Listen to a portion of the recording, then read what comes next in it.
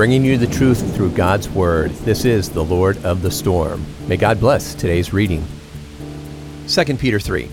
Loved ones, this is now the second letter that I have written to you, and in both of them, I stir up your sincere mind by reminding you that you should remember the words which were spoken before by the holy prophets and the commandment of us, the apostles of the Lord and Savior.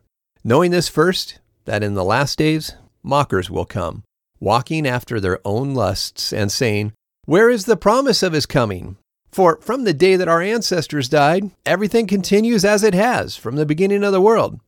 For they forget on purpose that by the word of God the heavens existed long ago, and the earth was made out of the water, and by means of water, by which this means that the world that existed then, being flooded with water, perished. And by the same word, the present heavens and earth have been reserved for fire. They are being reserved for the day of judgment, when sinful people will be destroyed. But don't forget this one thing, loved ones, that with the Lord, one day is like 1,000 years, and 1,000 years is like one day.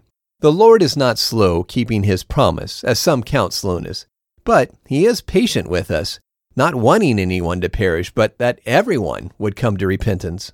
But the day of the Lord will come like a thief in the night. The heavens will pass away with a great noise, and the elements will be destroyed with great heat, and the earth and the works done in it will be burned up. So, since all these things will be destroyed this way, what kind of people should you be? Be in holy living and godliness, looking for and sincerely desiring the coming day of God, which will cause the burning heavens to be destroyed and the elements will melt with great heat. But according to his promise, we are looking forward to new heavens and a new earth where righteousness lives. So, loved ones, seeing that you look forward to these things, work hard to be found peaceful, without sin, being blameless in his sight. Keep in mind that the Lord's patience means salvation, just as our loved brother Paul also wrote you, according to the wisdom given to him, as he in all of his letters tells you these things.